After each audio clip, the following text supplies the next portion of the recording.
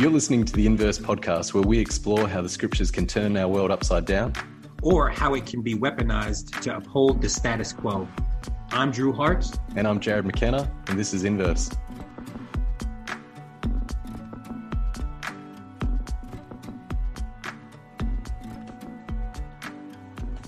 So you two, who would like to read the passage? I'll read. In full disclosure, it was Brittany saying it was my passage, so I don't know that it's Brittany's passage. No, it's Malcolm's passage all the way. And you have a great accent, so I would love for you to read the passage.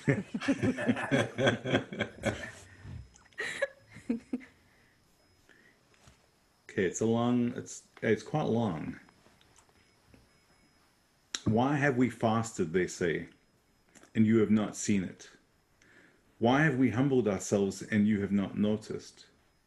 Yet on the day of your fasting, you do as you please, and you exploit all your workers. Your fasting ends in quarreling and strife, and in striking each other with wicked fists. You cannot fast as you do today and expect your voice to be heard on high. Is this the kind of fast I have chosen? Only a day for a man to humble himself? Is it only for bowing one's head like a reed, and for lying on sackcloth and ashes? Is that what you call a fast, a day acceptable to the Lord? Is not this the kind of fasting I have chosen? To loose the chains of injustice, to untie the cords of the yoke, and set the oppressed free, and to break every yoke?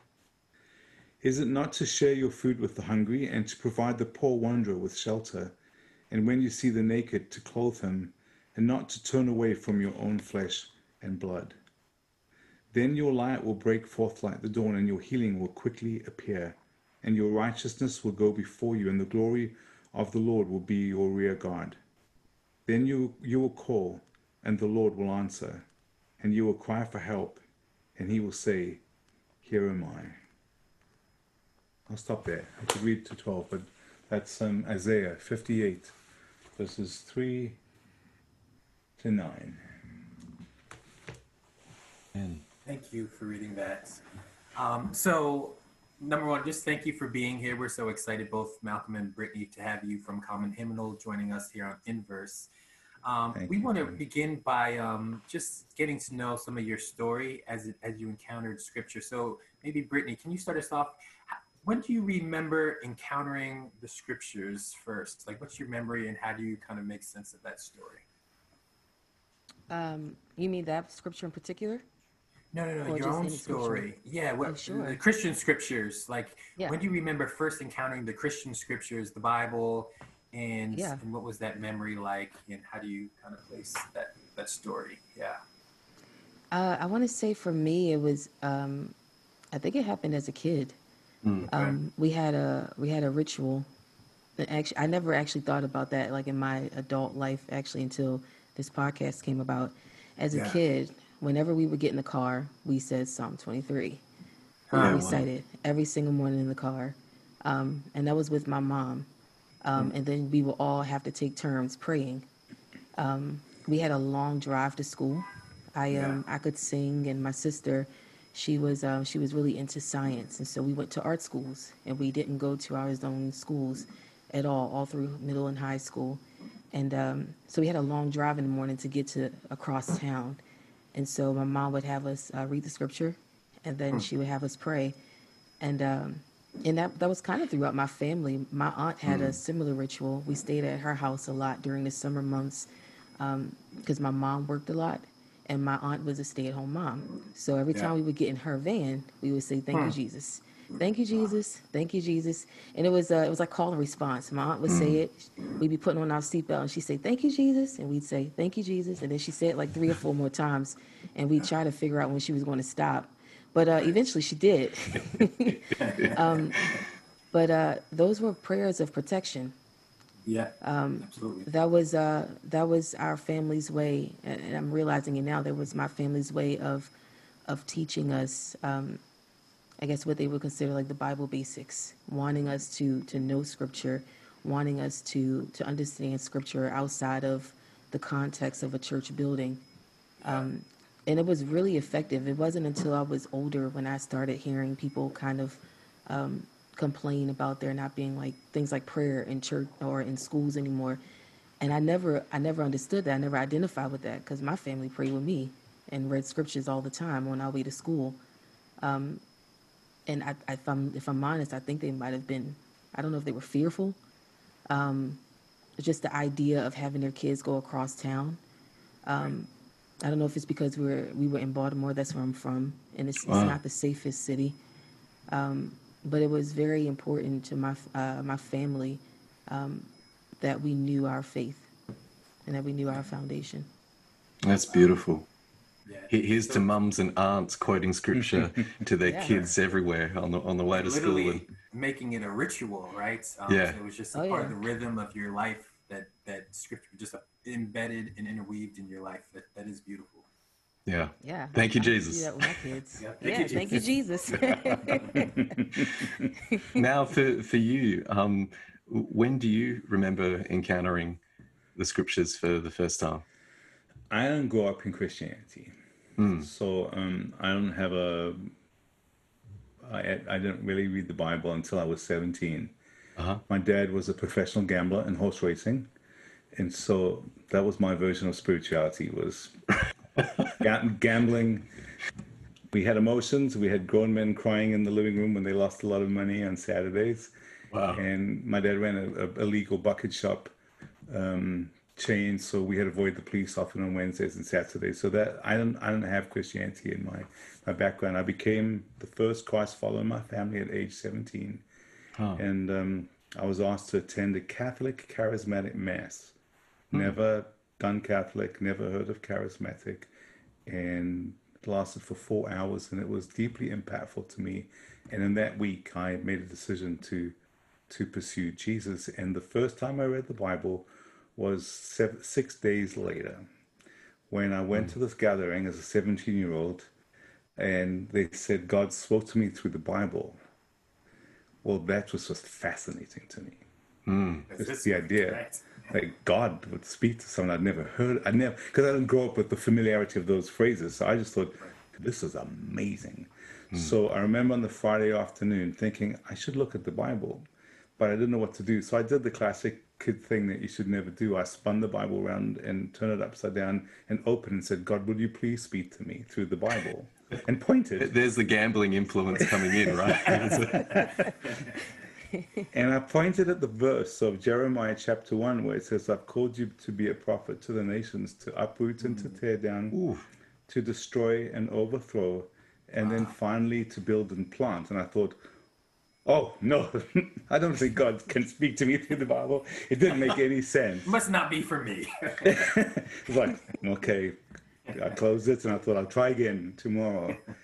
But it soon became apparent to me in my journey that I'm wired to do those 6 things: to destroy, to overthrow, to upset, to provoke, to tear down, and to make people think about stuff, always with the goal of building and planting. My introduction to the Bible was not very illustrious. It was just very random, just a kid. And I read that verse and it confused me, but it never left my mind.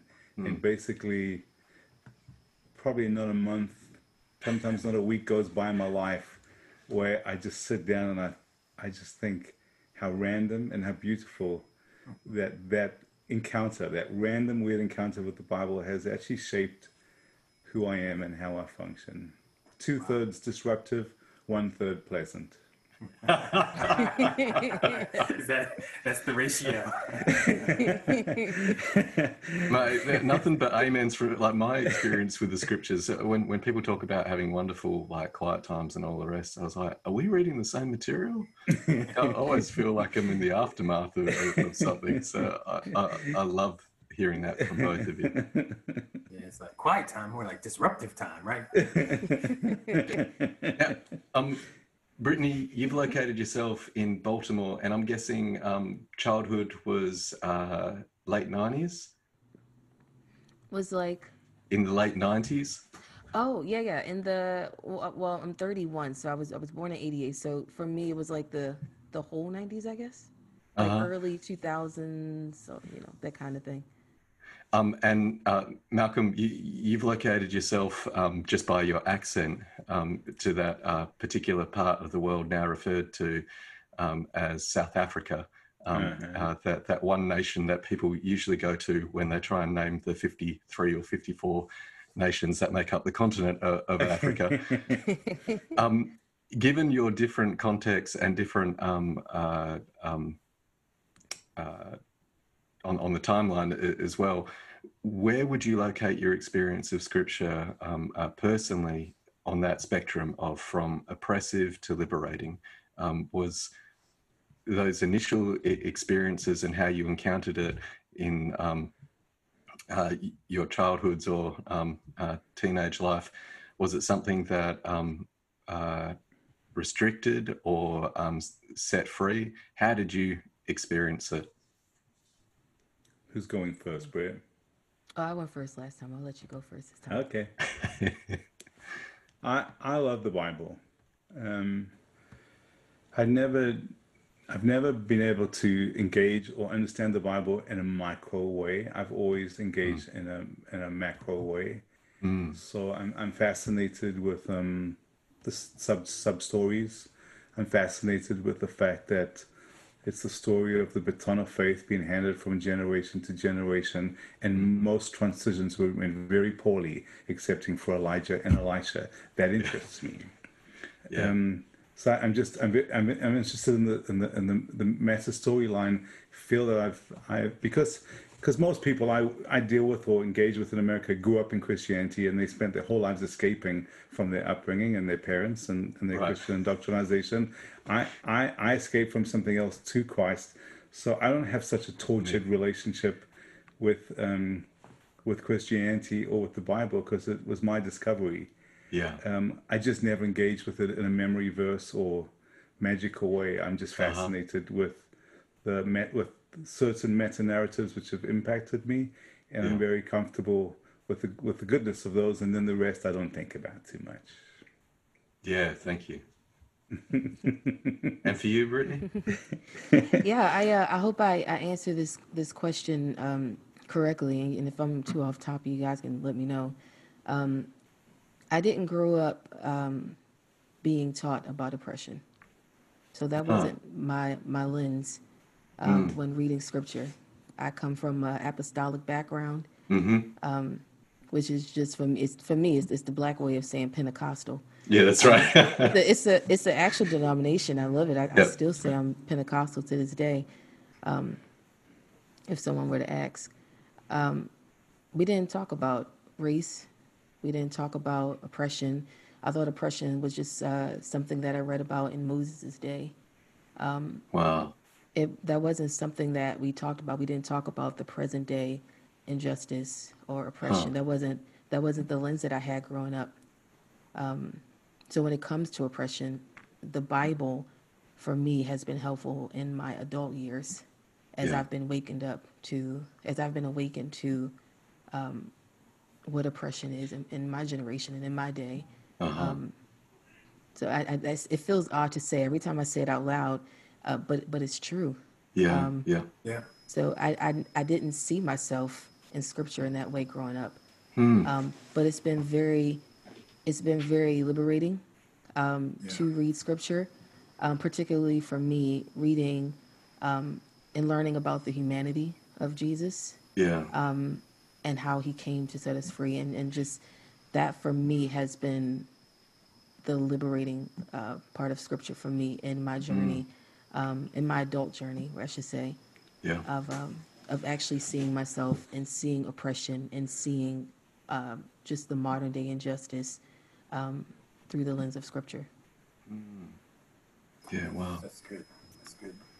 So as you guys are sharing about just the ways that you guys have engaged scripture, whether it be, I like to have Malcolm talk with the macro themes that are happening there and wrestling with it, and Brittany talking about, going from not engaging these oppressive realities to, as an adult, that being a really liberative aspect of your experience with scripture. And so I'm curious, we recognize that with all our guests, like everyone everyone's story shapes and provides us with kind of a unique, particular lens through which we read Scripture, right? Our story in many ways shapes our lens for reading Scripture. And I'm curious, what from your own experience then might you want to offer as a gift to others? I'm thinking especially about our listeners, but just in general, like what from your own story, what might you want to gift others as it relates to reading Scripture?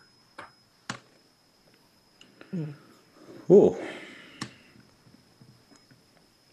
Wow.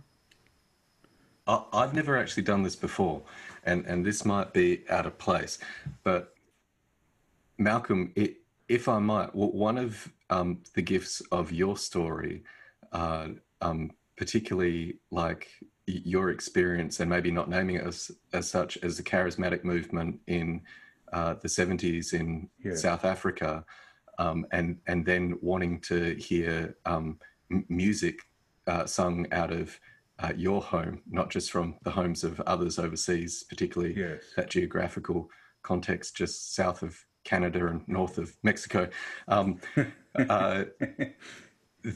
that you started to sing anti-apartheid songs as worship, and something of your experience of the Spirit of God in your context meant that you knew in your bones that worship has always been protest. And my experience of a common hymnal, and why it's my go-to if I'm sermon prepping, my baby boy who's 7 weeks old. Congratulations! I want to say that before we begin. Oh, thanks, Mal. Brittany, when you sing, you can see a change in him. Like it is beautiful, and he loves your stuff. He loves Otis Redding, common hymnal, and Dave Andrew, his piano music. But there is something in your story, Malcolm, that I think has given permission to a whole generation of young leaders like Brittany to be themselves, to bring their music, to sing the songs that God sings over them. And I would love for you to speak to that particular lens, because those of us who haven't grown up in that particular North American experience, which is a very white evangelical experience, those of us who are located elsewhere in the world and don't have the same kind of baggage, I think that is part of how your call has expressed itself, is those kind of particularities. Would you speak to that as a way of giving permission for Brittany to open up how that canopy has given permission for the flourishing of her gifts and her calling? Okay. I'm the product of apartheid, of legislated racism. The success of apartheid is not only what it does to the oppressed, but it's how it numbs the privileged. Yes. So I'm a perfect success of that. I just grew up in, the life I grew up in was life. As I mentioned from my story with the Bible before, I'm an intuitive animal, and have just functioned intuitively actually from the moment that I became a believer in Jesus. I don't have recollections so much before. But the passage that I read, Isaiah 58, was a passage of scripture that played a very big part in a 21-day time of prayer and fasting at my home church in Durban, South Africa, that really changed my life. The prompter, the backstory is 23. I'm a kid with a bunch of young kids who know the oldest person was 24, excepting for Bubbles and Piper, who are grandparents of one of the young people who were in the 80s. And then they're great names. we planted this church, and we had talent, young people, just a hive of vitality. December 84, I'm driving in my car, picking up some friends from the airport, and I had this clear impression: call the church to fast and pray for the country for 21 days and begin on the 4th of August next year. Well, I have zero interest really in the country. I'm not patriotic. I'm not really connected. But that 12-second encounter with just God's prompting set of dominoes in my life. Me and my friends, prior to that, I was a musical worship leader, and I said, I live in America where we have a superiority complex. I grew up in a country with an inferiority complex. Oh. So we always wanted to sing songs that came from far away, and we would scour we didn't have the internet, but the resources possible, and we used to gather whatever was available from elsewhere in the world, because we never sang our own songs. And I said, well, if God's real, we should write our own songs. And then that year, that changed to, well, if God's real and we're going to pray for our country, we should begin writing songs in the context of our country. And so me and my friends started writing songs, and that started talking about apartheid and juxtaposed the injustice of a society with the goodness, the perfection of the kingdom of God. And so we prepared, and then as it would happen, the 4th of August was the day after our city erupted in the most incredible violence that followed the gradual announcement of a national state of emergency. 61, 76, and 85 were the 3 big years of protest in our country to our country's transformation. In 85, we just got jettisoned into this. And so we met on the first night and read that Isaiah 58. And we were just enthusiastic young charismatics who wanted to weep and pray and do stuff. And all of a sudden, this sentiment of these people who'd been in this nation, who'd been in exile, who were coming back with figuring out how to rebuild and make sense of their lives, when they were having complaints with God, the challenge from the prophetic voice was, well, you can't just manipulate, you can't just do all this external stuff, but actually the true fast is not just praying and weeping all day, but actually, have you thought about caring for your family members? What about paying people? What about the way you treat your workers? What about dignifying the oppressed? What about lobbying for the release of people who've been imprisoned incorrectly, of which we had many? And so basically, these songs that we'd written, we sung in our church of 300 people. And because of we weren't big or famous, but we had a sphere of influence. And so the dominoes started falling, and soon these songs were being sung broadly. No one made worship records, so I'm trying to tell a lot of stuff quickly, but we made one. We found a way to get some money, and we made a record. It wasn't America. This was South Africa. We didn't have money. We didn't have good musicians in Christianity. But I went on a mission, and on the 14th day, well, let me say this, on the 14th day of the fast, we had a 6-hour prayer meeting, and my life was turned upside down. Wow. I didn't become politically involved in our struggle because my parents were political, because I read books. My heart was changed because I lay on the floor at Parkview Primary School for 6 hours and cried for 6 hours and thought, I gotta do something. And that meant I spent the next 8 months, to any black person that would befriend me, I talked to them, and I learned black consciousness and Steve Biko's doctrines very, very quickly. By the mistakes I made, by always initiating stuff in a society where it was always white people that took initiative, and I was always the one initiating. I had to quickly learn to not always take initiative. But anyway, and we recorded these songs, and it just led to 5 years of basically being the cheerleader of a multi-ethnic, multicultural, multilingual community that fused praise and protest and participated in our political landscape up till the release of Nelson Mandela in 1990. We were never the most powerful people. We were Forrest Gump. We were always at the scene of the crime. Don't know really how we got there, but I can tell you fascinating stories that always seem like they make believe, but they're actually absolutely really true. So, but on the I don't know where I'm going. I'm just jabbering some stuff. But on the 21st, not at all, Malcolm. This is fantastic. Like the 21st, and very, very affirming for other intuitive people. I'm like, amen. I'm trying to be quiet so you can do your thing, because me amening all the way through doesn't make for good podcasts. But I'm loving this. Well, here's the bit that sets up Brittany. Yep, I mean. On the 21st day of the fast, I'm reading the book of Isaiah still, and at 4:00 I had to go to this fourth meeting, which was at 4:30. I read the last verse I read was Isaiah 49 verse 6, and then I suddenly realized I was running late, and I went. But I ran down to the place where we met, thinking of these words: it's too small a thing for you, prophesying about Jesus, to restore only the lost of the house of Israel, but I've called you to be a light to the nations. And as I'm making my way to our meeting, I have another one of these times when I just feel God's speaking to me, getting my attention. And it goes something like this: just as it was uneconomical for me to send Jesus to Israel alone, but the truth of salvation was open to everyone, so it is with everything I do. You have a special love for your country all of a sudden, but I don't have a special love for your country. I love the countries plural.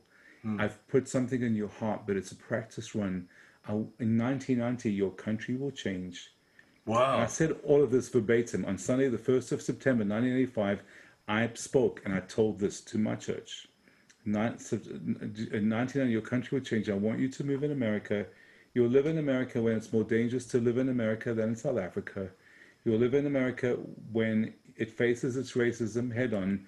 You'll live in America in a time of international crisis. I want you to encourage a younger group of people to do something similar to what you're about to do. And I told that to my church. Ronald Reagan was the president. As far as I could see, he looked like Charlton Heston. America was lovely. Black and white people went to Disneyland together. It's like, yeah, wonder. So all this seems so weird. But I spoke it with conviction, and then I got on with my life, and I was buried in our political struggle, and my phone was tapped, my mail was opened, I was supposedly on the assassination list of the government for nearly 2 years, and I was deeply involved in our political struggle. But I woke up on January the 1st, 1990, at 4 o'clock in the morning and thought, I gotta go to America. And a few weeks later, I was with Jabu Ngwenya, the head of our political alliance, SAMA, who's under house arrest, and he'd been in jail for 18 years. It just recently released when we heard on his radio, all political parties unbanned, all political prisoners set free. And it meant for Jabu, he didn't have to report to the police that night because he was under house arrest for political activity. And our country changed. None of us had any word of warning. And I had to make my way to America, and I did. And I won't tell any more stories now, but I've lived here, and then late in life, I'm 61, all of a sudden I find myself doing the very thing that I felt at 4 o'clock on the 24th of August, 1985, that I'm sort of an older person encouraging a younger generation of people to do something that has the same spirit of what I did in my country. And I feel like I live in South Africa. America in 2020 is South Africa. I'm exceedingly equipped to deal with Donald Trump because of F.W. de Klerk and P.W. Botha. They equipped me well. I mean, and that's just to call time out just for a sec. For those who are listening and don't know the history of South Africa, to say that in 1985, I wonder, did people laugh when you're in that worship meeting? And because I guess for a lot of people, they're looking at the US in the 80s and, Jesse Jackson and the Rainbow Coalition, one of their big pushes of push was actually anti-apartheid activism. So they're looking at South Africa going, this is the Black Church, that the freedom movement has taken their focus and is now applying it to this nation, and so much campaigning there. But you're talking about that America in the same way that Americans are thinking about South Africa at a time when it doesn't look like, no one's got any idea that Mandela's going to get out in 1985. There's no end to Robben Island in 1985. That's just it. That's a life sentence. How did people respond at the time when you came with this word? There's so many things that you just named in that one word that just seem ridiculous. Well, my young church community, we were journeying together. So it wasn't just like a shock. We were all we were learning, we were thinking. So we were young people who were deeply involved in each other's lives. So we were all processing. And 1985 was the year for all of us, all young white people, where we had to contemplate and start, we couldn't, things were banned. We managed, we had a film festival, and I remember seeing the Granada British TV series called Apartheid: The History, and we had to sign a form to go and see this movie, and we learned things that we just couldn't have learned. So my church wasn't shocked, and then of course 8 months later, I was the custodian of this recording of songs that They were interesting, and it was the same year that Paul Simon came to South Africa and recorded Graceland, and so somehow those two activities, often mingled, and so it opened up. So we traveled around the world, and so for mostly I was a person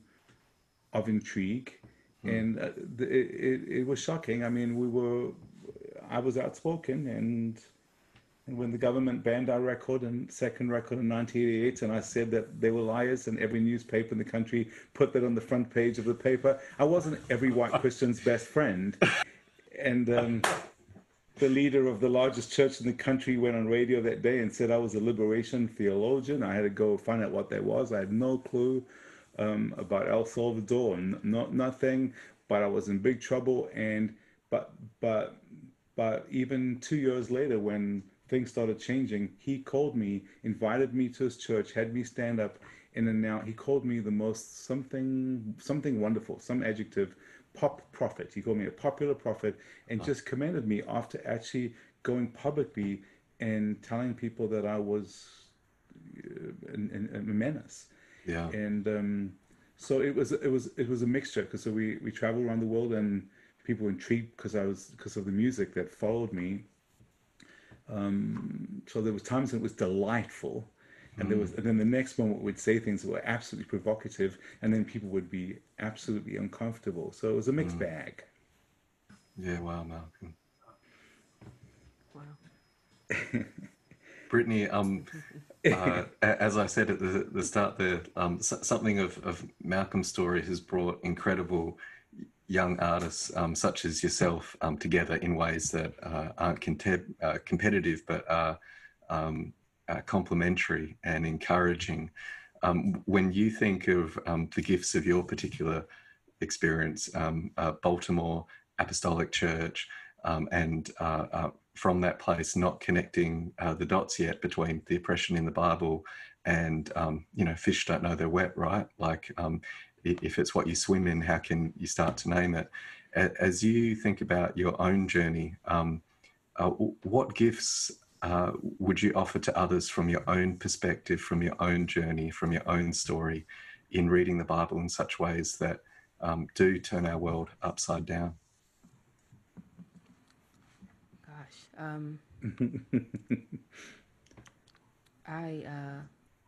If it's okay, I'd love to give like a little history context, Please, if that's okay. Yeah. I won't be before you long. When we're not going anywhere, Brittany. This is Take fun your for time. us. Take your time. You take your time. If somebody falls out a window, that's probably a sign you've gone too long. But other than that, like you have the time. Okay, I remember the second songwriting camp that I went to for Common Hymnal. We had a writing camp in May of 2017, and this past weekend we actually just, I guess this past weekend was the 3rd year anniversary of like some of our songs were written, songs like "The Kingdom Is Yours." Yeah, wow. Yeah. It was written by myself, Dee Wilson, and Micah Massey, and the whole song is really just us reimagining the Beatitudes. Yeah. And I struggled for a long time in my life to see myself, to see my story, to see, to really find myself in Scripture. And so the idea of, and I wasn't doing worship music prior to Common Hymnal. The worship music was actually like my worst nightmare. Wow. And Wow. and so, if I'm honest, it was. But Malcolm was just nice and very persuasive and said, "Come to this working camp. I just think you just do well. Just come once. Just come." And then once turned into twice, and twice turned into "The Kingdom Is Yours." And so for me, art,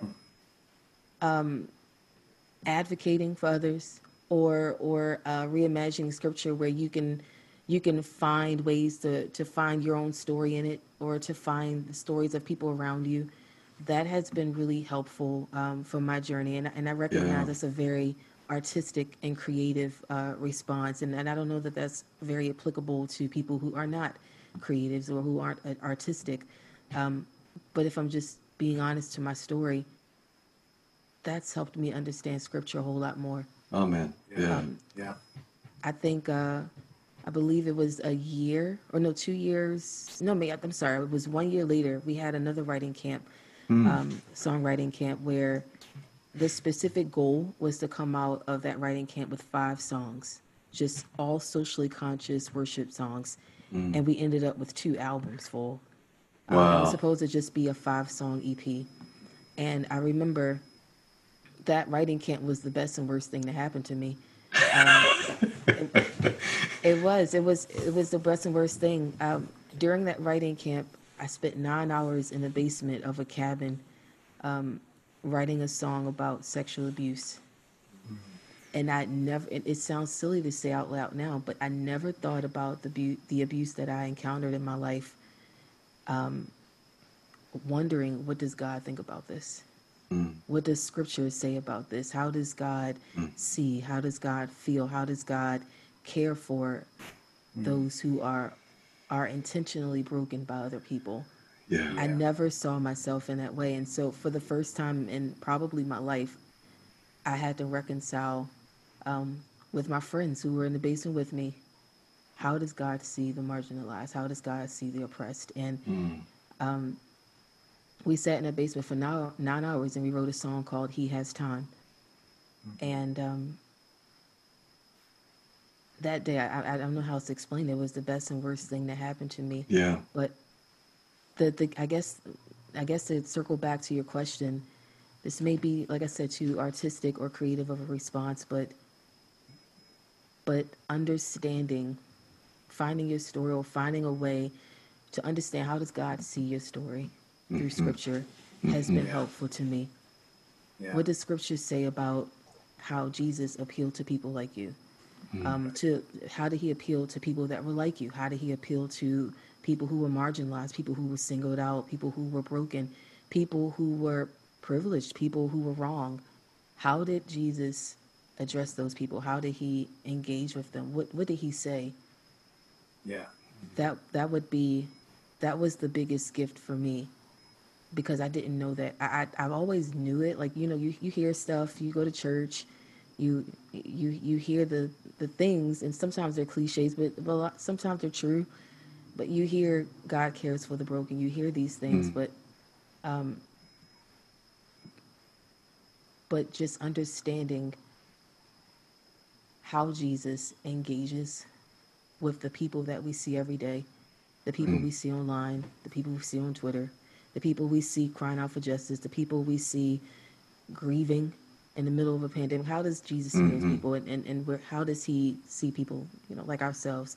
I don't know, maybe I'm being redundant at this point, but that Not was at all. that was That's the powerful. biggest gift. That was the biggest gift to me, and I don't know, maybe it'll be a gift to someone else. Yeah. Brittany, I think that's one of the most powerful, after 3 seasons, I think that is the most powerful response people, anyone has shared. So, and I only reflect that back to say, your experience is a gift for others, and how you are wrestling to bring all of that to prayer. That is blessing people, not merely through your music, but how you articulate it, not just in song, but as you have now. It's really powerful. Thank you. Absolutely. Thank you. That's thank very you. encouraging. 4 years ago, I didn't call myself a Christian, and I hadn't for years. Yeah. It was easy for me to let go. I struggle sometimes with people who are trying to hold on but let go of their faith in a way. Because for me, I just let it go, and I was like, I'm throwing this away. Yeah. And so I've been on a mission to just start from scratch as much as I can. You can't get rid of everything Yeah. you've been told. You can't get rid of everything. For me, religion is very cultural for me. It's a very, very for me, it's actually probably been more cultural than what we would consider to be just overtly spiritual. That's been my experience. But starting over, it's a gift. It's a weight that definitely comes with it. And explaining it like now is not easy. And I probably won't do it well today. But what you said was very encouraging. Thank you. Brittany, my own experience as a survivor and seeking to do theology and theology as survival, not merely of survival, but theology as survival. My own experience has been that it's as I do the work and find that God is in the business of liberating, that instead of what is so easy to reject actually becomes the very thing that sustains and is the reason that I'm alive. So you've got no idea. You've got no idea how much your music and putting that stuff to music means for the rest of us. So we're deeply appreciative of the way that you have wrestled the angel until it has blessed. And that means the world to us. So thank you. Praise God. Thank you. So encouraging.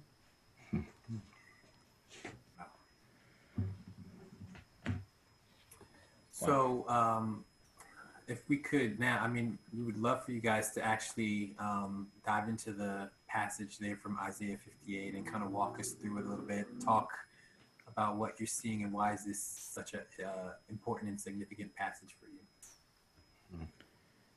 You know, for me, with all the blemishes and the vulnerabilities and the clumsinesses of South Africa and South Africans' spirituality, I don't really have much recollection of anybody, wherever they came from, believing that it was purely the government's responsibility to always fix things. It doesn't matter what, when we dealt with our inherent racism, we always thought that it was because of the church, and it was the church's responsibility to make adjustments, etc. The idea, like I live in America now, and suddenly it's the government's responsibility to do everything. We just felt like we were in the predicament we were because of our own issues, and we had to work amongst ourselves, and that would be a healing light to the country. So this passage, Isaiah 58, I'd say I feel like I discovered it, that 21-day fast, is, you know, in a real way, as we spoke about earlier. But it actually was a passage for our country. This was a passage that everybody was thinking about and speaking about everywhere, because we were in the predicament we were because of religion. Colonization, basically, our colonizers said they came to bring the gospel and to civilize us, but then they brought top-heavy plans to take advantage of us. And so colonization brought a certain kind of spirituality, which was very manipulative and very leveraging and very bargaining.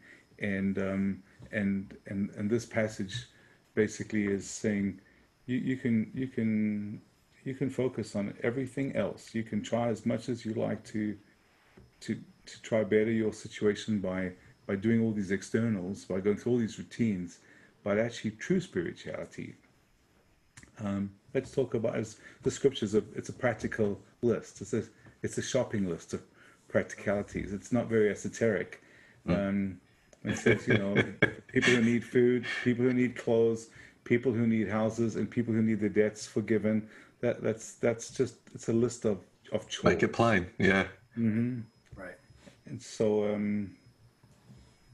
so for me, that, I don't know if that, you know, if that's enough, but this passage of scripture was a passage which made its way around Christianity in South Africa, the Christianity that was trying so hard to actually look at the demons of our past and say, what can we do?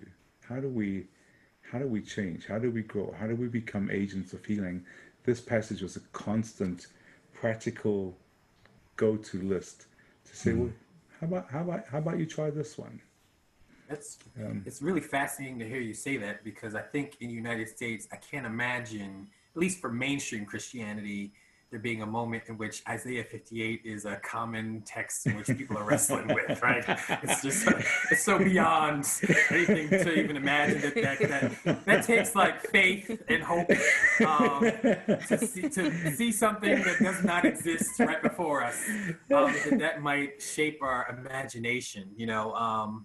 So, but Never that's thought good of it news that that way. that's good news that that can happen, though. That's possible. That alone is good news to hear. Yeah, absolutely. And in Australia, you know, we're so pagan. We're like, who's Isaiah, and why have you only given the start of his street address? Where's the rest of it? Like, no one would have any idea. Right, Isaiah 58, and like, what's it? Brittany, Yeah. sorry, Drew. Yeah. No, I'm just going to ask if she wanted to, if there were things Okay. out of the Isaiah 58 passage that you wanted to. Yeah. That were I important to love you. that scripture. I love that scripture. I woke up this morning and I read it again. And what I love most is for the last few days or weeks, I've been talking about what in my mind I've called it Christian responsibility and how we don't like it. We like to Yeah, ask well. God to take away everything and to fix everything and to clean up all the messes that we've made. And I think, I mean, we do that just, I feel like I've heard that, you know, that type of talk all the time from Christians. But in regards to oppression, this scripture says, you know, if you will, Right. you know, let go of oppression, if you'll get rid of it. And so it's putting the responsibility on people, and we keep praying and we keep asking God. I think it's a very spiritual thing.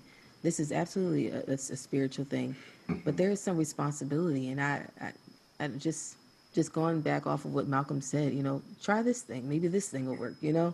Yeah. There is a responsibility with this, and That's right. sometimes the things we're praying and asking God to do, we're supposed to do ourselves, especially when it comes to how people are treated, Right. you know, That's right. and how we're there for each other. So that's what I love about that scripture. Brittany, that's fascinating, and I think it gets to the heart of the dynamic of Hebraic prayer. Even the prayer our Lord taught us to pray, hallowed be your name, or sanctify your name. It's a Jewish way of stating what is already true. Of course, God's name is holy. Of course, God's name is sanctified, and yet we're taught to pray, God, you need to come and sanctify your name. You need to come and make your name holy. Like, you need to move in such a way, actually, that our world reflects that your name is something that is sanctified. And in us asking God to do what is already a reality, we find ourselves caught up in that work. We find that, I love how you put it, like Christian responsibility. If we're going to pray, God, come and make holy your name, hallowed be your name, we need to be a people for whom that name actually sends us into action to do what Malcolm called the checklist. Like, are we welcoming the stranger? Are we lifting the burden of the yoke? Are we paying fairly those who are workers? Are we standing with workers, like in just the decimation of the union movement, both in the US, Australia and South Africa, and working people being unable to organise? And I love how, Mal, you put it, like, this isn't an esoteric list. It's pretty clear. It's like actually paying workers well, that matters to God. Yes. Like, that's amazing. And even the irony of here is poetry, poetry that those whom this tradition has given us these scriptures has said, this is what it is for God to be speaking, for the poets to actually be articulating the thoughts of God. Yes. And here is your worship, a critique of worship. And I listened to Common Hymnal, and as I said earlier, one of the things I love so much about what you're doing is Common Hymnal has the ability not to anesthetize us from what's going on in the world, but actually worshipfully walk through what this moment is in history, while singing prayers as protest. Beautiful. And this passage does that, and it's not merely what you're singing, because I mean, a lot of people have been singing passages about liberation for a long time. But Brittany, I'm interested to hear from you in particular. What's it like to be a part of a collective where it's not about stages and superstars and lights and photo shoots and certain ways of marketing and pushing certain people forward because of how their look will be received or whatever, which is some of the stuff that happens in the larger worship industrial complex. You know what I mean? Like there's like it's a multi-million-dollar industry. Absolutely. And here's Common Hymnal, and you're taking part, Brittany, in these basement sessions where there is a spaciousness for your trauma to be transfigured in the context of a loving community who are convinced God's in the business of liberation and a song can be sung out of this.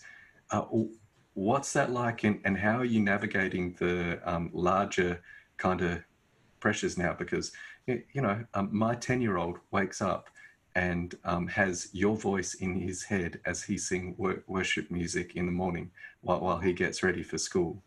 In Perth, Noongar Boodja, what's now known as Australia, on the other side of the world to Baltimore, right? Yeah. So how are you responding to all of that in this moment? I wish everyone could experience this. I feel like a lot of people do. That they try. Every artist wants to, to strip things down and be raw and be honest and transparent.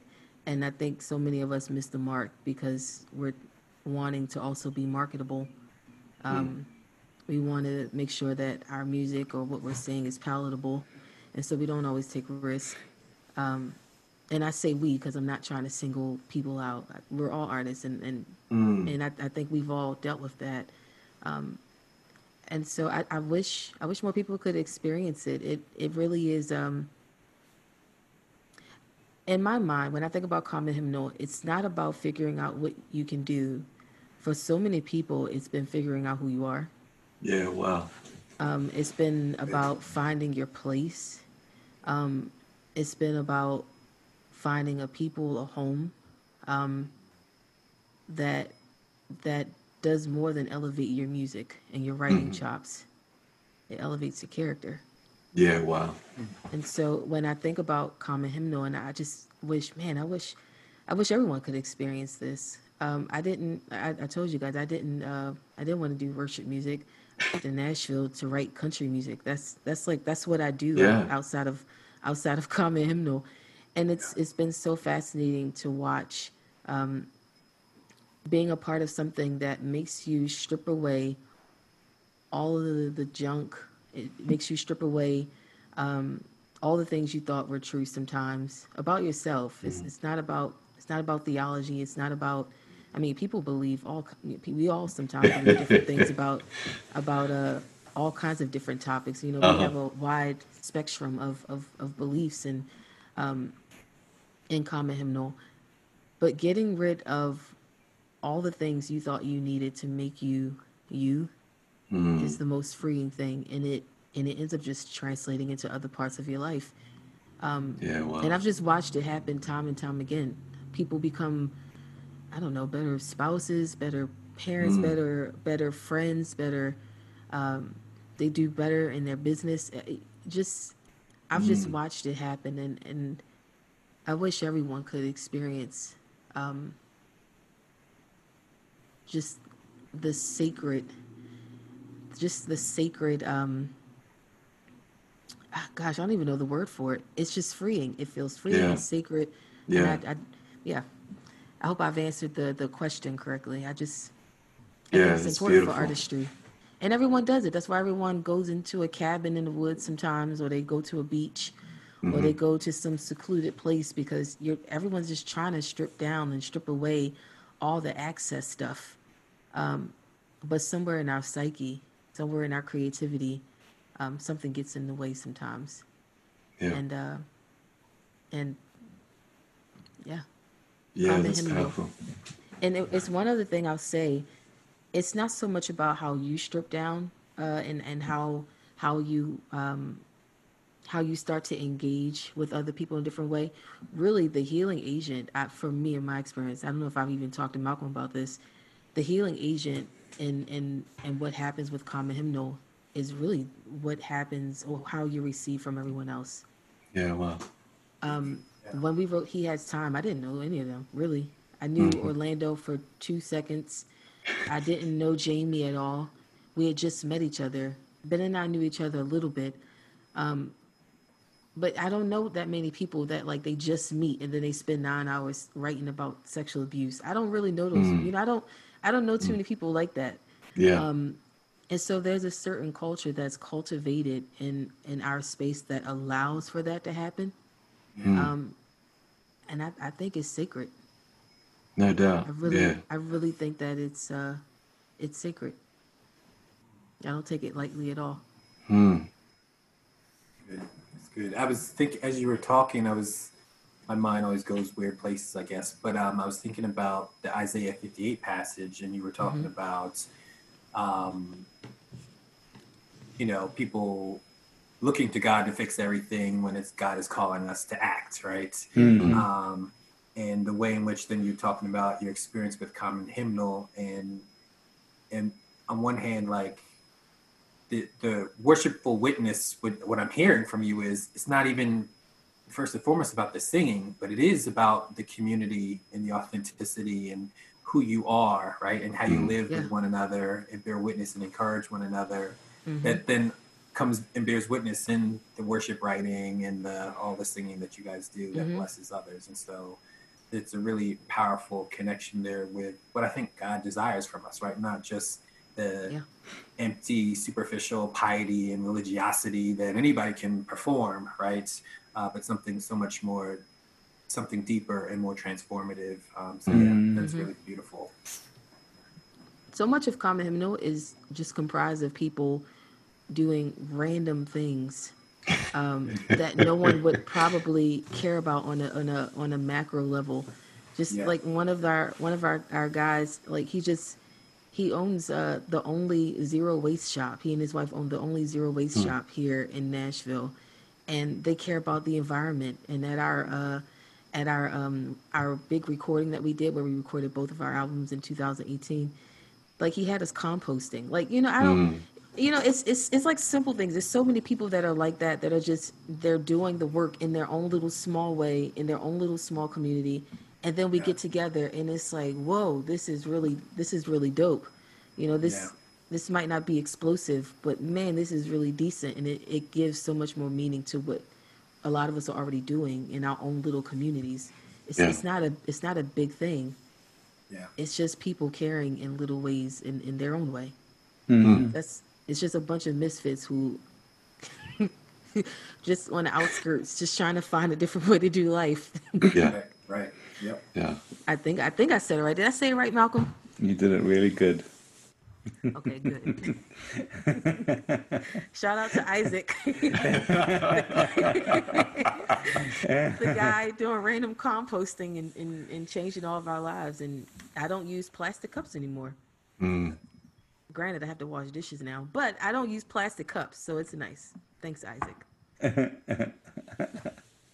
Brittany, once upon a time, I studied fine arts and I majored in sculpture. And my best friend in the world is one of Australia's most respected sculptors, and he has a $1.8 million sculpture in the most prominent part of our city.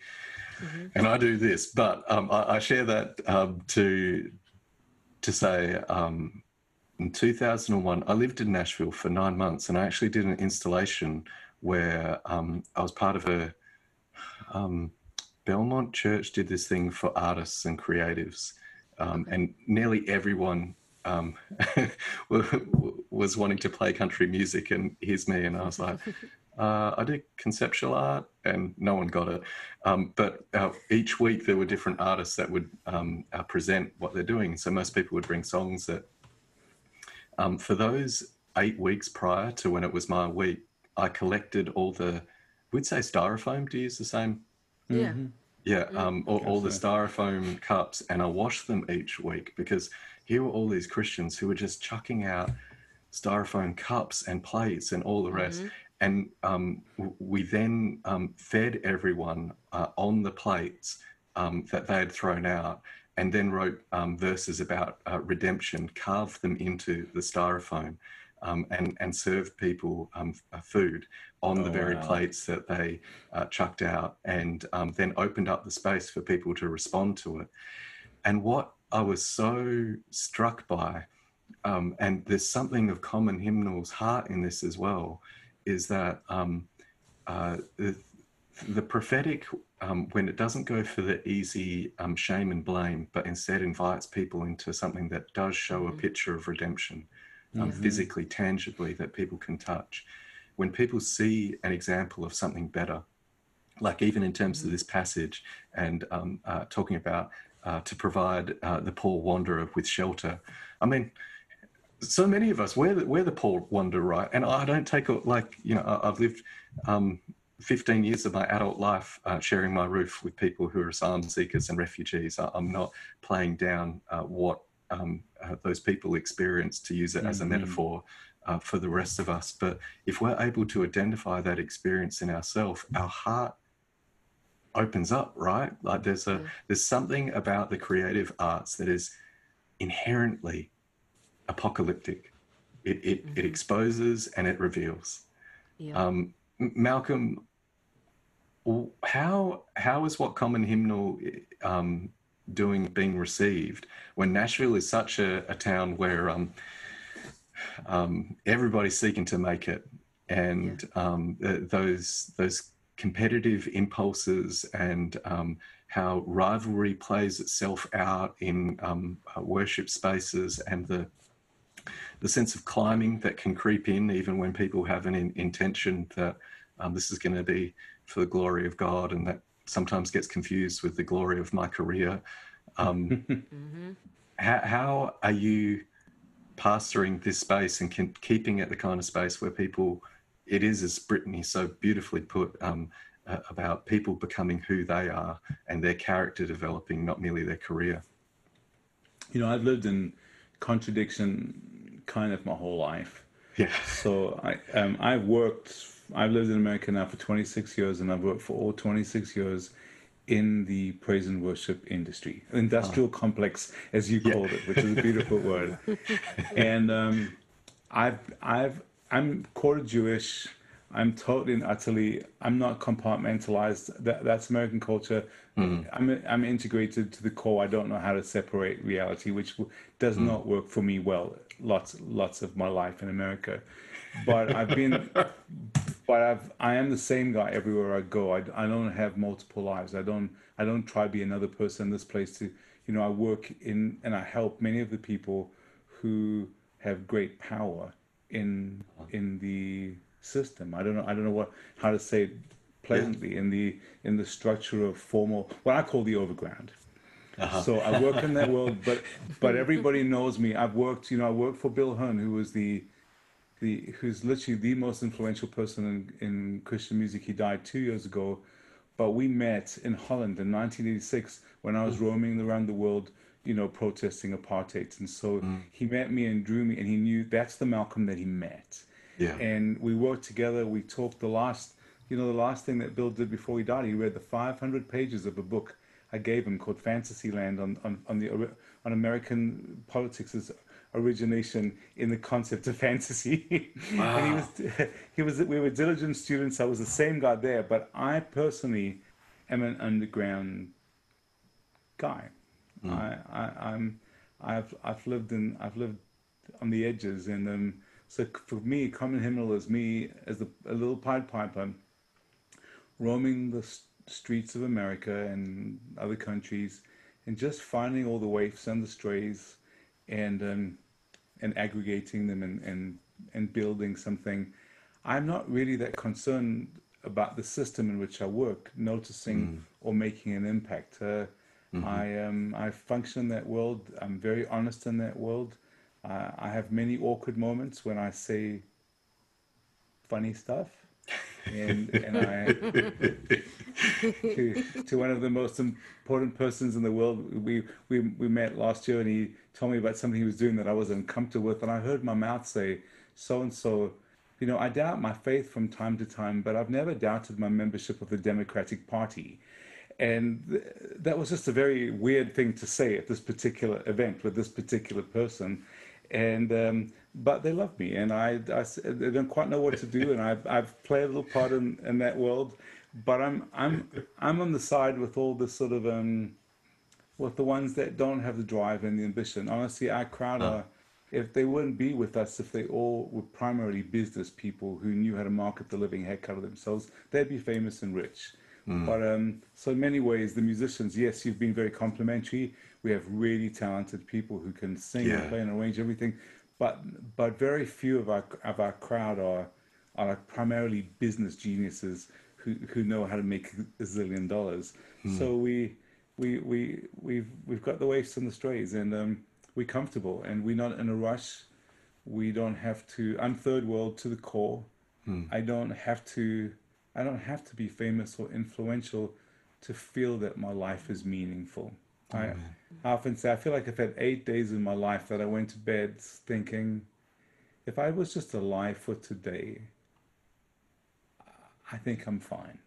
Amen. And if I can increase that to 9 or 10 before I die, I'll be happy as could be. I'm trying to encourage young Americans who are entitled and believe that they should all be, whose theology is when you wish upon a star or every dream will obviously come true.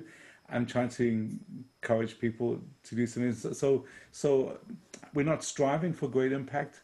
Recently, we feel that what we're doing is connecting. And, the average of this time span between another randomly interesting thing happening is decreasing. It used to be once a month, it was every 2 weeks. Now it's a couple a week, where it was like, I'm on the phone with Brittany. It's like, wow, the timing and stuff.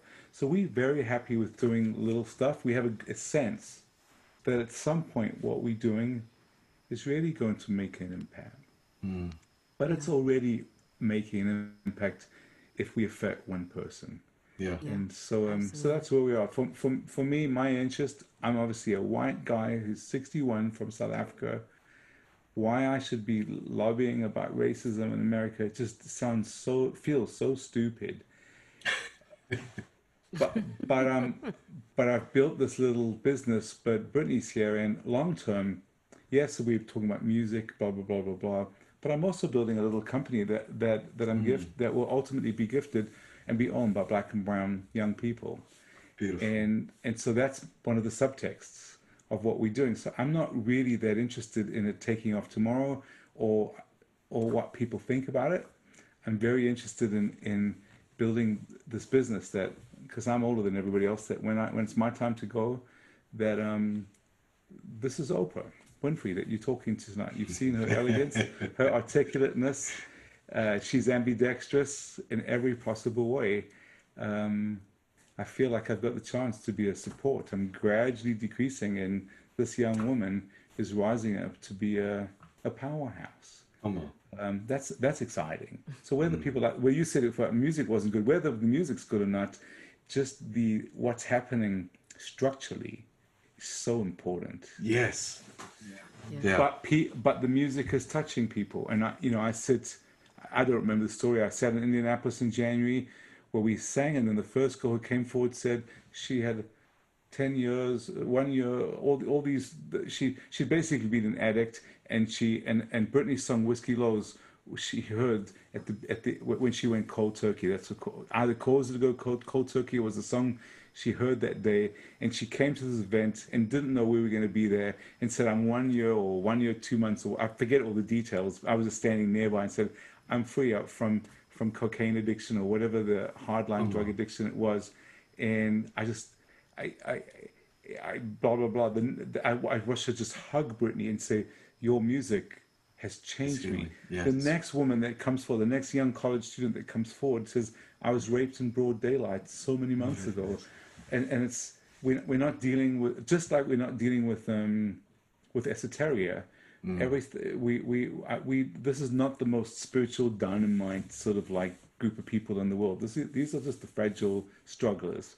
But wherever we go, people's lives are being deeply touched, and it seems incongruous. It seems like a mistake. Often it's like this is this shouldn't be happening. This is disproportionate.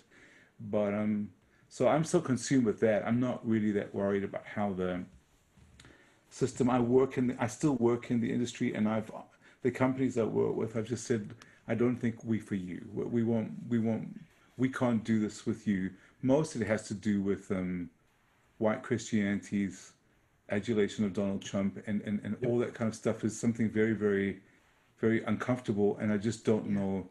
We can't get involved in that space. We will coalesce ultimately a community, but not under white leadership that are striving for racial diversity. We will build something ultimately, even if it's not huge, that is multi-ethnic, but it would definitely be under black leaders, and we can't do that in the industry. It doesn't work. We have to just do something slowly and carefully on the side. If it blows up, well, that will be a surprise. If it doesn't, we really feel that we've done something meaningful. Yeah, wow. You know, I was thinking as you were talking, I was like, I can literally only think of one other time where I've heard a white leader who was at head of an organization who had an intentional plan to kind of decrease and put a black person inside. It was a few years ago. I won't say that. Well, I'll say, I guess it's a good thing to say, right? This organization called DOOR. And I think at one time it was like an all white organization where, you know, they do stuff in the city and serve black and brown communities, right? Okay. And so then you had the new executive director who first started bringing in people who were indigenous to those communities to be over those sites. And then eventually, I remember I spoke at a retreat and he was asking about this question because he was like, I'm not sure about my role here.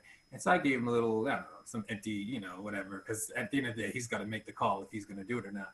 But a couple of years later, he stepped down and put a black woman in that place. But that is so rare.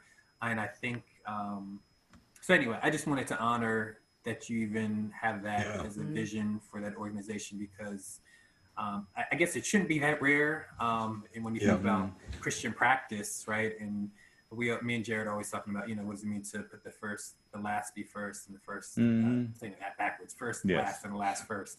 But I think that it is nonetheless. And so it's these moments where the kingdom of God can be expressed, right, in actuality and not just in talk or ideas. Yeah. So yeah, that's really great. That people can tangibly actually experience what it looks like. Britt, in terms of that tangible experience, I want to share with you that you might not be aware, but for Aboriginal people in Australia, there are two forms of music that are really important to them, both coming out of the US. And one of them is hip hop and the other is country music. And so songs like Whiskey Low and what it means for my Noongar friends to hear music that deals with issues of addiction, that is worshipful and is country as well, from somebody who like kids in my neighborhood, local Noongar kids. There was one kid named Ambrose, and he would come and help with collecting the eggs from the chickens each day, and he just liked to play in our community garden and help out in that kind of way. But he'd say things like, if I collect all the eggs, can I watch YouTube? And we're like, oh, is your mum okay with that, Ambrose? Like what? And she's like, yeah, she's fine. So we got permission from mum, and well, Ambrose, so what do you want to watch on YouTube? And he's like, music. And I'm like, yeah, cool. What music? And he's like, 50 Cent. I'm like, it's a good choice. Yeah, I'm like, Ambrose, why 50 Cent? And he's like, because he's Noongar like me. For him, he saw 50 Cent and he automatically thought, this is somebody from my tribe. This is somebody from my... wow. And how powerful it is for Aboriginal people here to see somebody who shares their skin tones actually celebrating country music. And they're like...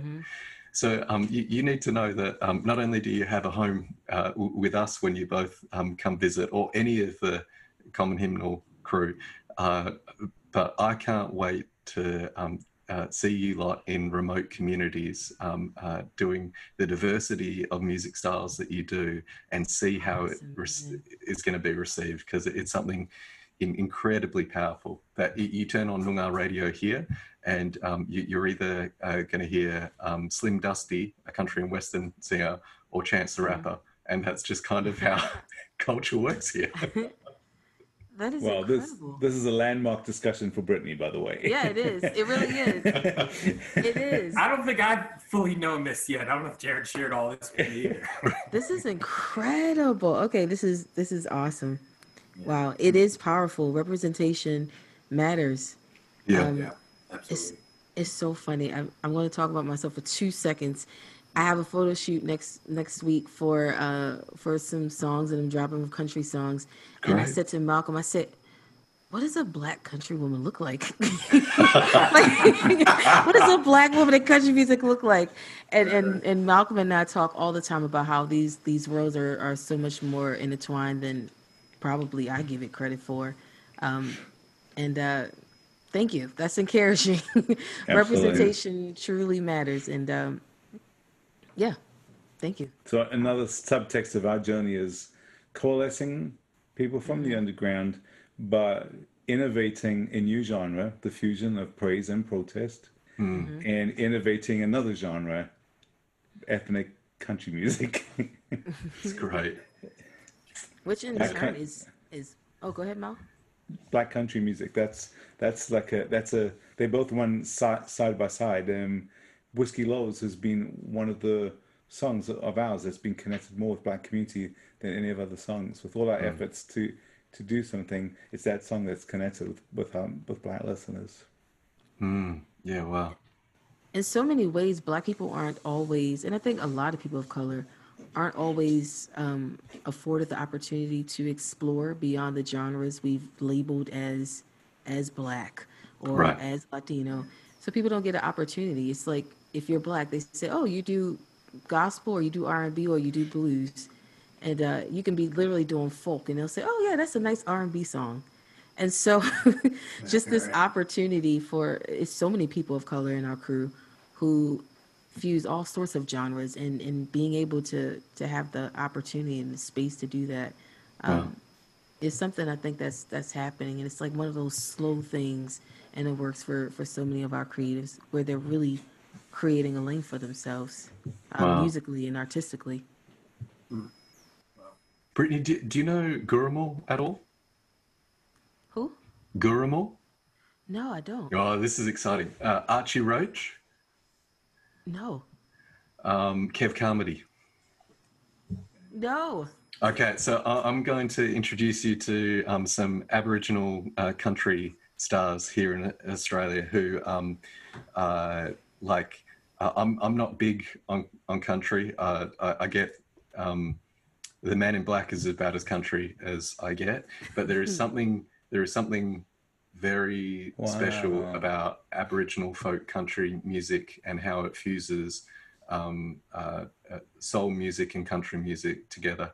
So here's a little treat from Australia to you. So I'm going to send you a list of stuff that I think you might really enjoy. Wow, I thought you were just going to mention like Keith Urban. So this is awesome. Right.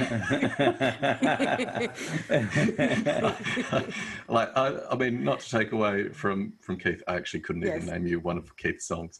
I can name 20. I love him. Right. Great. Yeah. I'm doing my best to be all things to all people. I know very little about country music whatsoever. But when it comes to Aboriginal folk country music, that is a world that feeds my soul. And the link between protest music and Black consciousness here. James Cohn and I had this incredible conversation. He invited me to lunch years ago before he passed. And he talked about visiting Central Northern Territory outside of Alice Springs after the publication of his first text, and sharing the connections between Black liberation theology and Aboriginal Christians' experience here. And he shared the impact that it had on him. So I'm excited to send you some stuff that I think, Please. yeah, I'm you might so find excited. exciting. You have no idea how much this has I'm going to remember this. Well, I I am. mean, I don't want to be presumptuous with you both, but you lot feel like family. I think we're going to be friends forever. Like, Uh, um, there's so much which our hearts and Malcolm, even listening to your story and the way that I don't know if you know that my mum's side of the family are Russian Jews. okay. The way that you talk about an integral approach to everything, not by choice, it's just the way you're wired, an Uh-huh. intuitive way of approaching theology. Mate, that's my testimony. Like that's Wow. so Wow. I'm very excited about all this. Drew is much better at watching the time and respecting people's time than I. I tend to exploit people that I just want to keep talking about this stuff.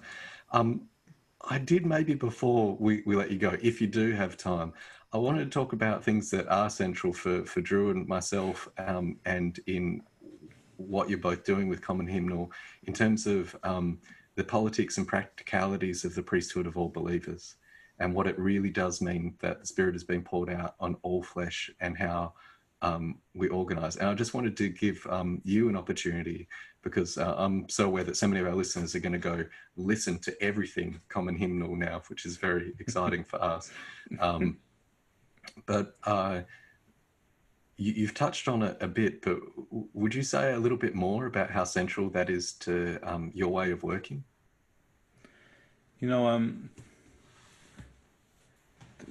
Zulu culture has something called indaba, which is basically what happens when the elders get together and you process stuff together, and everybody has a vital seat at the table, although there might be a chief in the little village. My understanding early on in my journey growing up in the third world is that the ecology, the ecosystem of God's people, of God's community, of the church, is a community where everybody has a voice, everybody has a role to play, everybody has a part to play. The kids, the old people, the very intelligent, and those that are not very smart. Wherever you fit on any spectrum of anything, everybody still has something really important to bring to the table. Male, female, every ethnicity, etc. So, part of my just my personal interest in this is how do we actually just create ecosystems where more people have a turn to participate. It comes with with great risk. Sure. It's I've learned as an old person. I know why you have hierarchies. I know why people own things and control things. It's just easier. Yeah. Yeah. Easier, efficient, right? Because the moment you just take, being kind or believing in people can sometimes be very cruel, and it comes back to you, and it's not always appreciated, and so many people have been kind and generous walk with the limp because they've been taken advantage of. Yeah. But it's still important to just create cultures where everybody can play a part. Amen. So so even when we do, even in a small way, when we do our stuff, like for me, one of my, it's not a radicalness, that's an overstatement, but 1980, John Wimber and the Vineyard innovated the idea of the seamless worship set, that when you come together to a Christian gathering, that he said, let's chuck out all the liturgical influences of the past. Let's get rid of Pentecostal people yelling. Just sing, instead of singing, doing all this stuff, just sing directly to Jesus. I love you. You're good looking. You're beautiful. Blah, blah, blah. And then play guitar and don't do any other stuff in between. And he basically did something very beautiful, but it quickly became a monologue and took all the dialogue out of the community. Huh. So one of our Common Hymnal subtexts is to blow up the idea of the seamless worship set. And to create a context where every voice can play a part. We don't have to just sing and close our eyes for 40 minutes and try hard to have this unbelievable encounter. because sometimes when someone tells their story and sings the most unrelated song to anything to do with the worship genre, that it just pierces the heart. Yeah. And so even at that level, at every level, we've just tried to model or to explore how do we give more people a turn to play. Beautiful. I can't say it more elaborately than that. And as I said, often that goes really wrong, and relationships can go wrong, things can go really funny, but it's still worthwhile to wake up, to dust off for the next day and say, I'm not going to give up. This is important. Yeah. And that frees me up as the older white instigator of this venture to not have to go to bed at night feeling really, really guilty about being the initiator, because I know what we're working towards. I know that I'm a participant in something. The biggest thing I bring to the table is just that I'm flipping old. So I don't bring whiteness or life experience in music business. I bring the fact that I've done all the things that you're all about to do, and almost all of them went wrong, and I can tell you about it because I'm as stupid as you. And that's the genius that an old person brings to a kingdom of priests, to a collaborative community where everybody has dignity. Beautiful. So I recognize that Black culture. If I'm Black in America right now, I'm not really wanting to be in a multi-ethnic context. I don't think I'm particularly interested in it. I don't think it has any attraction to me whatsoever. I recognize that from God's point of view, the nations are the inheritance of Jesus, and every ethnicity, every culture being involved in God's story is important. But I recognize it's not really desirable. But using the phrase "the priest of believers," we want to talk about God's intention for His ecosystem. Because even if we just exhausted, because being a Black person in white community is very tiring. Yeah, Right. I've never felt tired being the only white guy in Black community. I spent years of my life in South Africa as the lonesome white soul in a sea of Blackdom, and I was never bored. There's nothing boring about being in Black community, but being the only Black person in a white community, now that just feels boring. Child, you have no idea. Talk about it, Brittany. Talk about it. You have no idea. But for this idea of a collaborative community of priests, where there's something noble to aspire toward, and there's a place for us all to come to the table. We've got a project to work on. That's more than just, you'll never hear me use the word racial reconciliation, excepting when I'm saying that it's a terrible word to use. More than any of those things, it's a noble project to just create a culture where lots of people can have a turn.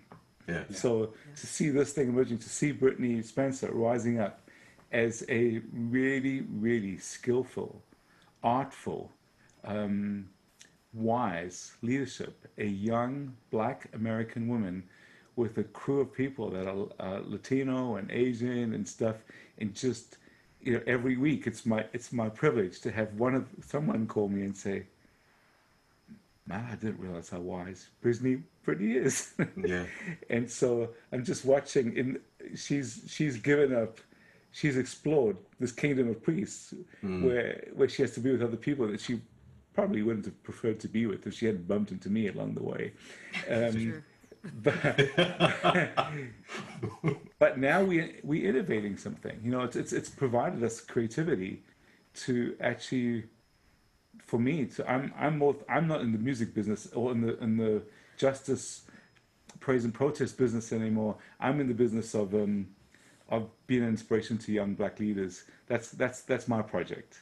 Everybody else is getting on with the other business. My project is just teaching young white people to give these Black people a turn to speak and listen to them and learn from these ambassadorial skills. And it's my project. That's my part. That's the thing I bring to this collaborative ecosystem. That's good. That's good. I feel like so. From 2005 to 2008, I was a part of. I was a youth pastor at a multiracial church that was like white dominant. Oh yeah, Jared. Okay. I'm giving the quotations. I guess I got to explain that for the mic. Oh yeah, this is an audio platform for most people. Those jokes probably won't work. But I mean, at that time, the community it did use the language of racial reconciliation, but I mean, white dominant culture just bathed everything, and it just smothered the life out of Black people and their actual gifts and theology, and what I mean, you had to conform and contort yourself into that space, and so I imagine that if there were more communities that affirmed Black people's dignity and gifting and dealt with the power dynamics and all that kind of stuff, and shared and decentralized power, all that kind of stuff, I think more people might be excited about it, right? If they saw that as an actual possibility. But I think what we see right now is that those projects have often been death dealing culturally, spiritually, socially, emotionally for Black people. That most people, I think that's the last thing that most people want. I don't know. That's been my experience, at least. I shouldn't overstate for others. There's some people that do want that still, but I think it's very rare. Yeah. Well, diversity is the fashion in Christianity in 2020. Right. And every One Initiative is diversifying for various motives. Right. But to hold on to power. I think that's the word you're looking for, Malcolm. Where the status quo still remains the same, the structures still remain the same overall. Oh my goodness, the Holy Spirit's threatening us with repentance. What do we do? Diversify, and then we can still hold the controls. Well, you won't hear much talk of racial reconciliation and diversity in Common Hymnal. You won't see that. If you go read every word on the site, it's got nothing to do with any of that stuff. We're just aggregating people from the fringes, and this is what people in the fringes are interested in. All right. Yeah, I'm so aware that without the kind of real justice that makes conciliation possible, any talk of reconciliation, well, Drew and I were just talking about this recently, that Auntie Isabel Coe, who started the Aboriginal Tent Embassy, or one of the leaders who started the Aboriginal Tent Embassy as a challenge on the lawn to Parliament House here in Australia. She would often say that reconciliation without justice is just reconciliation. It's all just silly. And that's been ringing in my ears for decades now. It's all just silly. We might not forget that. No, I won't. We won't forget that. Well, this has been beautiful. This has been really nice. Yeah. Thank you for your work and witness. Thank you for what you've done with your creative gifts, becoming the soundtrack to my sermon prep, my children's praise and worship. It's wonderful. Your influence on us and the ministry time, the kingdom is yours, and what that opened up. I guess we've been singing that since nearly it came out, and it's meant so much that people were like, oh, one of the reasons why I keep coming back to this church is because of the songs they sing, and they meant your songs. So you lot should know that. I wish it was my preaching, but apparently it's your songs. Well, this has felt very homely. This is. Yes. We've both had. This is a very stressful day, and it's very stressful. We're busy. There's so much going on, and I've managed to forget about all of my pieces of paper with everything I'm supposed to do before I go to bed tonight. And this just has felt like very remedial, very restorative. Mm-hmm. So we have a little. I don't know. Please, let's find a way to collaborate. Yes, please. Any way that we can support what you guys are doing, we would love to. And maybe the one way that we can do that is, since you've created this community of people with this heart, maybe we can find a regular way to, once a month feature somebody from Common Hymnal, lift up and explore scripture with them. So any creative thing that you can think of, we're up for conspiring to do holy mischief Okay. and cause Christ-like trouble. So let us know. Wonderful. Okay. Amazing. Well, we got a little podcast. Ours is not very. We just do everything we do is just minusculely, little teeny weeny stuff, but we read the emails every day and we know that it's Touching people, yeah. it's doing stuff, and but maybe we can. I don't know. We'll figure it out. But thank you. This has been a gift to us. Thank you so much. Yes, Well, absolutely. sorry, You guys Drew. want to just share real quick about where people can find you? Find Yeah. your music and learn more about Common Hymnal. We're all over the streaming platforms and the Spotify's and the Apple Musics. On our socials, you can find us. Common Hymnal is our handle for everything. Just Common Hymnal, no spaces or anything like that. YouTube. Gosh, just all the spaces, I guess. Which is And I so always it's enjoy so- the YouTubes in particular. Just so beautiful. Just the music with the visual. I'm a visual, I guess. I don't know. Yeah. But yeah, it's beautiful. Yeah. The YouTubes. That's how my grandparents say it. YouTubes. The YouTubes. My grandfather texted me a few minutes ago, so that's probably why I'm talking like him. I don't know if you have seen the songs that we put up yesterday and today. Yeah, just shared them this morning. Okay. Wow. Okay. Oh yeah. Wow. We thought, the sad part of it is we thought that when the Ahmed Arbery thing happened, we thought, well, it feels like this is becoming fashionable now. Though we want all the white people to say something, we don't also want them to just be on the bandwagon. It's difficult to know how to process it.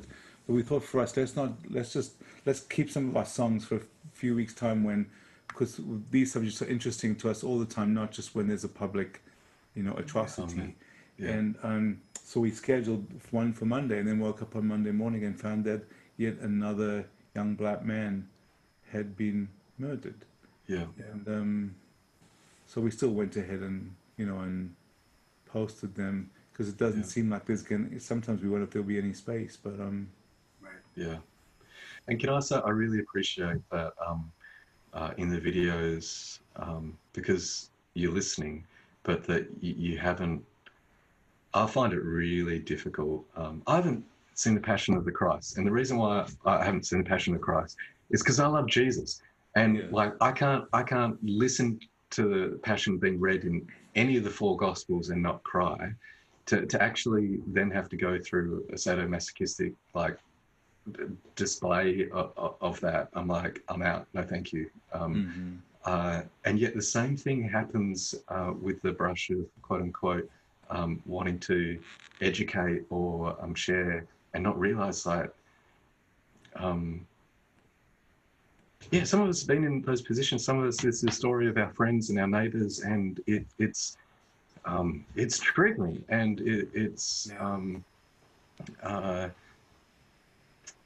so I really appreciate even the way that the images that you associate creatively with the music about this stuff doesn't cheapen people's bodies for shock value, but instead humanizes. So thank you. It thank means you. a whole lot. Well said. Grateful for that. Thank you. We would love it if either of you would pray for our listeners in any way that feels comfortable or not, in any language or tongue maybe that you choose. The apostolic sister with us. So,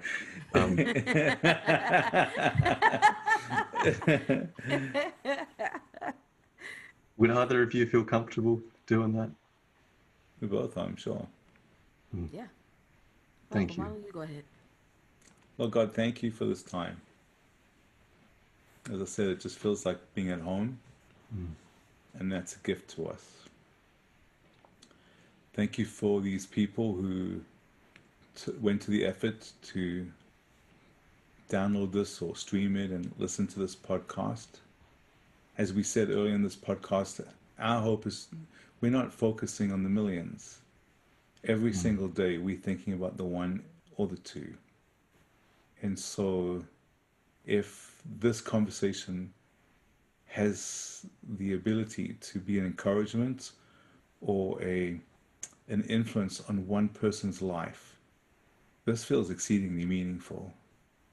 And so in terms of whoever that one person is right now that's listening to this podcast, we just pray for him or her. And just in terms of the challenges of life, the things that go wrong, the discouragements, the sort of like unmet expectations, and just the drama of our existences. My hope, my prayer is that this one person is just sitting here who is chatting to us right now. They don't have the microphone, we only do. But my hope is that you will be encouraged, inspired, hopeful, and ready to sort of like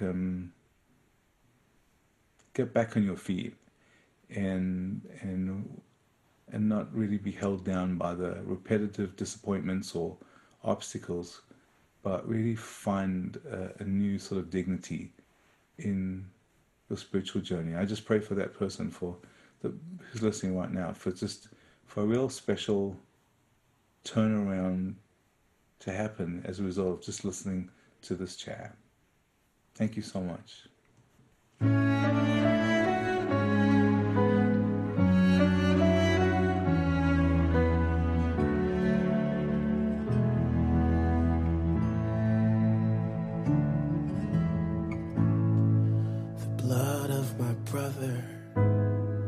Spilled on the street, he was the rose that grew out of the concrete, the same ground where his body lay, like rose petals on a stony grave. Why do we fear each other from the lies of yesterday? I'll never know. Look at all these roses with petals on the ground. They call this one Mike Brown. I'm asking you to look at all these roses with petals on the ground. They call this one Trayvon Martin. I'm asking you to look at all these roses, petals on the ground. They call this one Tyshawn Lee. I'm asking you to look at all these roses with petals on the ground.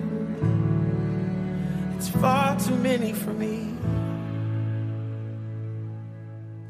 The tears of my mother were spilled at his grave. She knows the cost the whole world could not repay. And when she should have felt our sympathy, all we told her is that her baby was guilty. And do we even have compassion? Do we even want to see? I'll never know. But look at all these roses with petals on the ground. They called this one Freddie Gray. I'm asking you to look at all these roses with petals on the ground. They called this one Eric Gardner. I'm asking you to look at all these roses with petals on the ground. They called this one Sandra Bland. I'm asking you to look at all these roses with petals on the ground. Every woman, every man. Oh, sometimes I wonder if you were more than a number, would we ever see how beautiful and special and precious you were? Somebody told me that if only you would better decide would still be alive. But I'm asking you to look at all these roses with petals on the ground, like the ones from Sandy Hook. I'm asking you to look at all these roses with the petals on the ground. 'Cause they will change the story in our history books. So while we can, let's look at all these roses. Look at all these roses. Look at all these roses with petals on the ground. I'm asking you to look at all these roses. Look at all these roses. Look at all these roses with petals on the ground. I'm asking you to look at all these roses. Look at all these roses. Look at all these roses with petals on the ground. I'm asking you to look at all these roses. Look at all these roses. Look at all these roses with petals on the ground. I'm asking you to look at all these roses and say a prayer for all these roses. Shout it out for all roses with petals on the ground. I'm asking you to look at all these roses. Look at all these roses. Look at all these roses with petals on the ground. The blood of my brother was spilled on the street.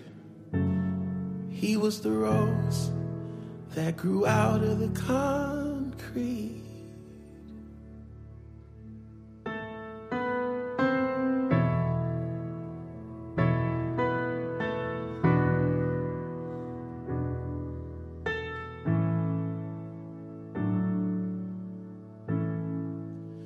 Lift every voice and sing till earth and heaven ring. Bring with the harmonies of liberty. Let our rejoicing